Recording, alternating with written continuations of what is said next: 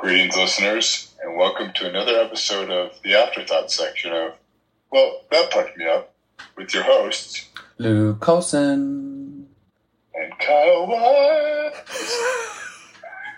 Is that kind of a day? Is that kind of a day today? Is it, Kyle? How you doing? Yeah. Good. Yeah. How are you? Yeah, I'm all right. Sitting in a cupboard trying to record this, and I don't have the means to record how I normally record, so apologies to our listeners if this particular episode is a little bit tinny, but it's going to be because I had to give my computer back and I get a new one next week. It's just at the menders and it's kind of causing all sorts of trouble, so please bear with us. Stand by, please, caller. We've had one of the most bonkers episodes we've had, and I don't mean that in a sort of a mean, derogatory way, but we were so this is the afterthought section for Laurie's story, which, if you haven't just listened to that, go back and listen to it. The title of that episode was Bred in the Stars, Born in the Matrix. And one thing you were saying, Kyle, is like, how do some people end up with that belief system versus another belief system, right? Right. It's funny because, I think, she had mentioned that she was raised Catholic, and I have some experience with that. And for her to, adopt this new way of thinking against the dogma or the doctrine of Catholicism is pretty impressive, Yeah. And I wonder if some of that Catholicism still, rears its head every now and then. Yeah, when it comes to, interestingly, over the episodes, we've had quite a few religion-based and certainly belief-based episodes. Certainly some of these traumatic events lead people to turn to a specific type of belief system, but I think you're right. It's like, how do you end up there? And some people really have this calling. I remember a couple of other episodes where we've had people who were born, in the spiritual realm, or see dead people, or and by the way, when I giggle, I'm not by any means making fun of these people, because the joy and the wonder of our podcast is, in the title, well, that fucked me up. If you receive some sort of calling, or you see things from beyond the grave, or you have a sudden realization that you've lived past lives, that is just as valid as somebody who, got a diagnosis or was in a cycle accident. Every trauma and every reason that our guests come on here is as valid as the next one. But it's just, she's so assured with all of her beliefs. And it seems like that was a way for her to understand her wounds, as she put it, as well. It's like, I'm being given this opportunity to learn from my wounds and help other people. Isn't that amazing? Yeah, no, and that's 100%. And you kind of hit the nail on the head.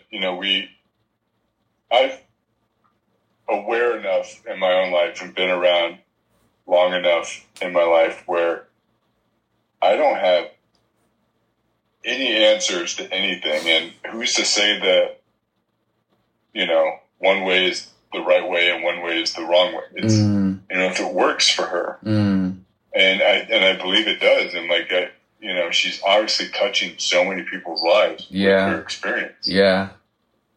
And well, she's happy. She's a happy, free spirit as well. I was just writing the bio for her, and I was realizing that at the end was something she sent me, which was that you will find Laurie under the magic of the sun, moon, and stars, living in with nature, stoking her passion by riding the waves of the ocean, rivers and lakes, and working on her converted van home, and learning from her special needs animal sidekick every day.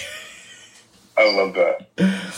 And it's like, you take that, and you take that epiphany that she's had in her life, and you compare that to someone who's striving for financial success in a job that they fucking hate without having experienced any of these life kind of changing awakenings. And I wonder who's the happier.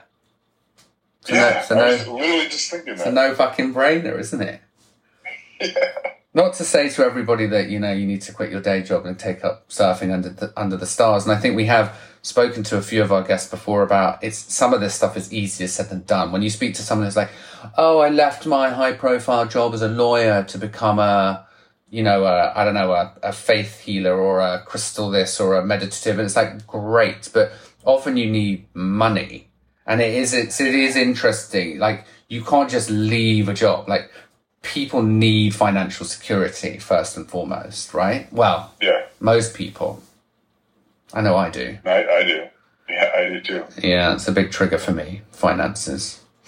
Yeah, same here. I think we should look at that. I know it's a definite thing for me. I think it's because my past has a lot to do with like sort of having my father having money, then not having money, and some gambling in the family, and sort of seeing financial stability being whittled away and being left with complete insecurity around that, and that stayed with me. And it's that usual thing again. It's like what happens to you as a child molds you for the rest of your life, unless you have to really work hard to deal with that stuff. Yeah. Well, that's interesting. You and I are similar in that. Well, that's why we're best friends, Kyle. We've got lots of similarities. Lots of similarities, apart from today you have a sty on your eye and I don't. But a couple of months ago, I had a spot on my forehead. So, it'll burst and you'll be like, what is happening right now? Do you want me to send you the video? I mean, I think our listeners would probably quite appreciate some additional content. We've witnessed a bit of a slump in our following since you posted the popping of your sty online. Well, actually, to our listeners, thank you again for joining us. And I'm sorry about the tinny recording on this one. We'll be back to our nice dulcet tones for the next one. And Kyle, you have a great rest of the week, and look forward to the next one, which is equally as bonkers. Actually, this one is a little bit of a rags to riches story with a little bit of alcohol and drug abuse thrown in. Oh, just my kind of story. No, it's not about you, Kyle. I'll see you on the next one. Love you, man. Love you too, bro.